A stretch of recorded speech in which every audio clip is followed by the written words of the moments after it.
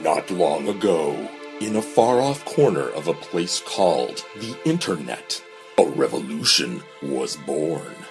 Forged in the fires of common experience, the survivors of a mysterious movie known only as A Talking Cat came together.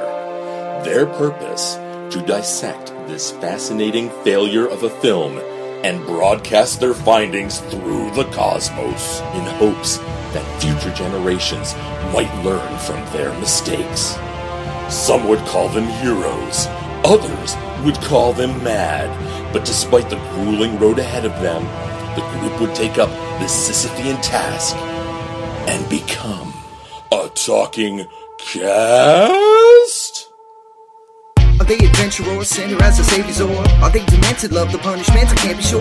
But one thing I do know is that the mission here to force to make you laugh so hard that you'll be pissing on your kitchen floor. Hello everybody, and welcome back to A Talking Cast, the A Talking Cat podcast that nobody asked for. I am your host, Dylan Reed Miller. And I'm your guest, Spencer Seams. Hi, welcome to the show. Hey, it's fun being here. For those of you following along at home, this is episode 14, which means we're beginning with minute 13:01 and ending at minute 14. As we open, Chris, the son from the rich family, is ascending the staircase, and his father is watching him do that, and there's weird porn music. It is so weird. It sounds like music that should be in a porn, which is so not okay for what's happening, and I can't even begin to describe how uncomfortable this makes me. But it's not that out of the question, because his dad doesn't look anything like him. Like, they did a terrible job of casting family members. Yeah, there's so little family resemblance, because Phil's like, I mean, I guess they probably dyed his hair that color,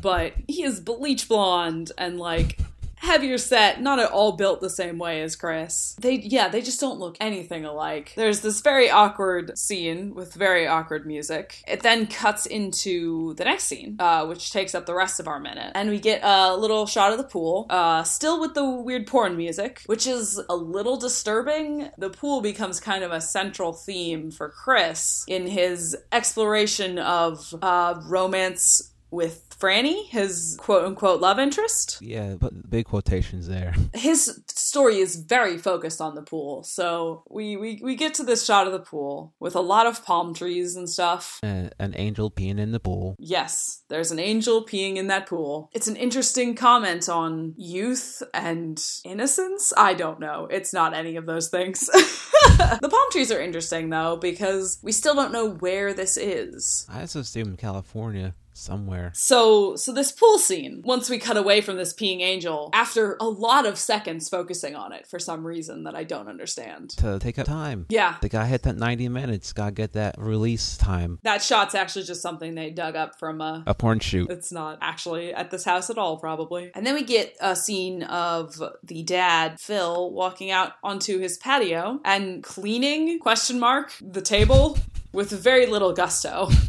I mean, look at him. He doesn't do anything with a lot of gusto. No, but he literally, sprays the thing, 3 times, and then doesn't wipe it down, and immediately goes to talk to the cat.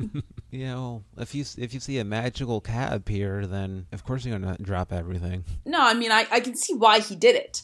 But if he's really that easily distracted from his cleaning, I feel like he should hire a maid or something. And we never see that. And the wife is nowhere to be seen. If he has a wife, maybe he has made his kid in a science lab. He has the money to do it. I mean, it's possible Chris was a test tube baby. We really don't have any information about it. As we said earlier, the story of his heritage would probably be more interesting. Yeah. So wait, Phil or the kid? I was hinting at Chris, but either way, he doesn't clean the patio, which, I mean, it already looks pretty clean, to be fair. It's the most neat and decent looking place in the house that we've seen so far. The rich character in the movie, so therefore everything is clean. I think it's just part of the magic of being rich. You just don't have to do anything. Everything's just automatically clean. Like in TV and movies, the only time you see rich people with dirty houses is if when their servants is cleaning, that kind of it. Or if they've been burglarized or something. Yeah, but they can afford to fix it. And the patio is awfully bland. bland compared to the rest of his house. Yeah. It's like really boring. Yeah, I was sincerely hoping it would be just as crazy and alien as everything else in the movie. It's very disappointing. There's no weird driftwood with high heels. There's no utensil holder in the bedroom.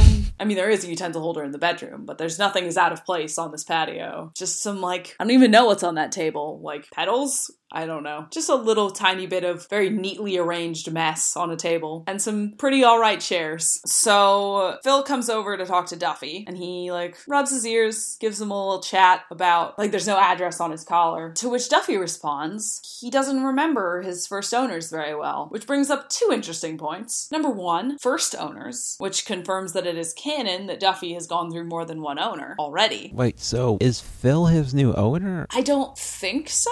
Because he's still trying to return him to his home. He's looking for an address on his collar. I don't think Duffy is owned by anyone, really. The laws of the universe. Duffy is just kind of this entity that shows up, but clearly he has some kind of history of being a domestic house cat, because he says that he had owners that he just doesn't remember. So that brings up the point that he has had multiple owners, and that he's somehow, like, how old is he? That's a question that I can't fathom the answer to. Or maybe he's beyond gender and beyond age and just a mystical cat that enters people's lives. Duffy is just maybe Duffy is God. Or Buddha. Let's get cooler with this. Sure.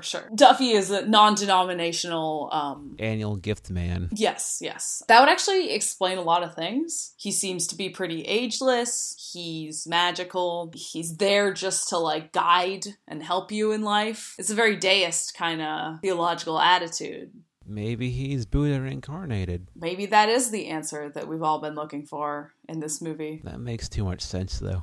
So his origin story would also probably be more interesting, just like Chris's origin story would be more interesting. He pets Duffy under the chin, by the ears, and Duffy quite enjoys it, as cats are known to do, I suppose. We get a shot of Duffy staring right into the camera, which is kind of terrifying.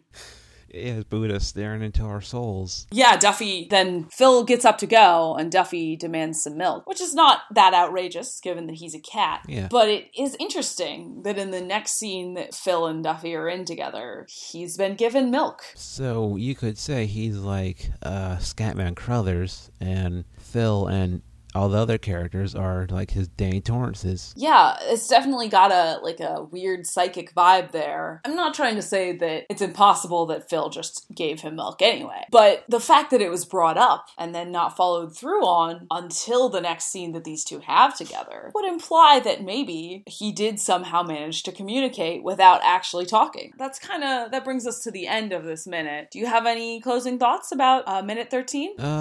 Let's see. I'm only halfway done the movie, and I feel like mentally I can't handle it. I'm gonna power through. That's it. You can watch it minute by minute and listen to the cast to help you get through it. We're here for you, Spencer. Thank you. I will try. Thank you all very much for listening to this episode of A Talking Cast. If you enjoyed it and you want to stay up to date with our future episodes, please like us on Facebook at facebook.com/ATalkingCast or follow us on Twitter at A Talking Cast. See you next time. Goodbye, everybody. Minute by minute, that's what they'll be diving in to shed some clarity on this hilariously failed attempt. So grab a friend and crack a beer with them and listen in. The Talking Cast is about to begin. It's a Talking Cast. That was episode 14 of A Talking Cast. Your host was Dylan Reed Miller, with guest host Spencer Seams. Edited by Darren Husted. Music by Casey Trimble. Voiceover by John Kovaleski. Artwork by Josh Hollis. Executive producers Sarah Cantor and Darren Husted. Copyright 2014. All rights reserved. This podcast is not affiliated with Rapid Heart Productions. A Talking Cat is owned by Rapid Heart Productions. No infringement is intended. We all miss you, Maddox Bailey.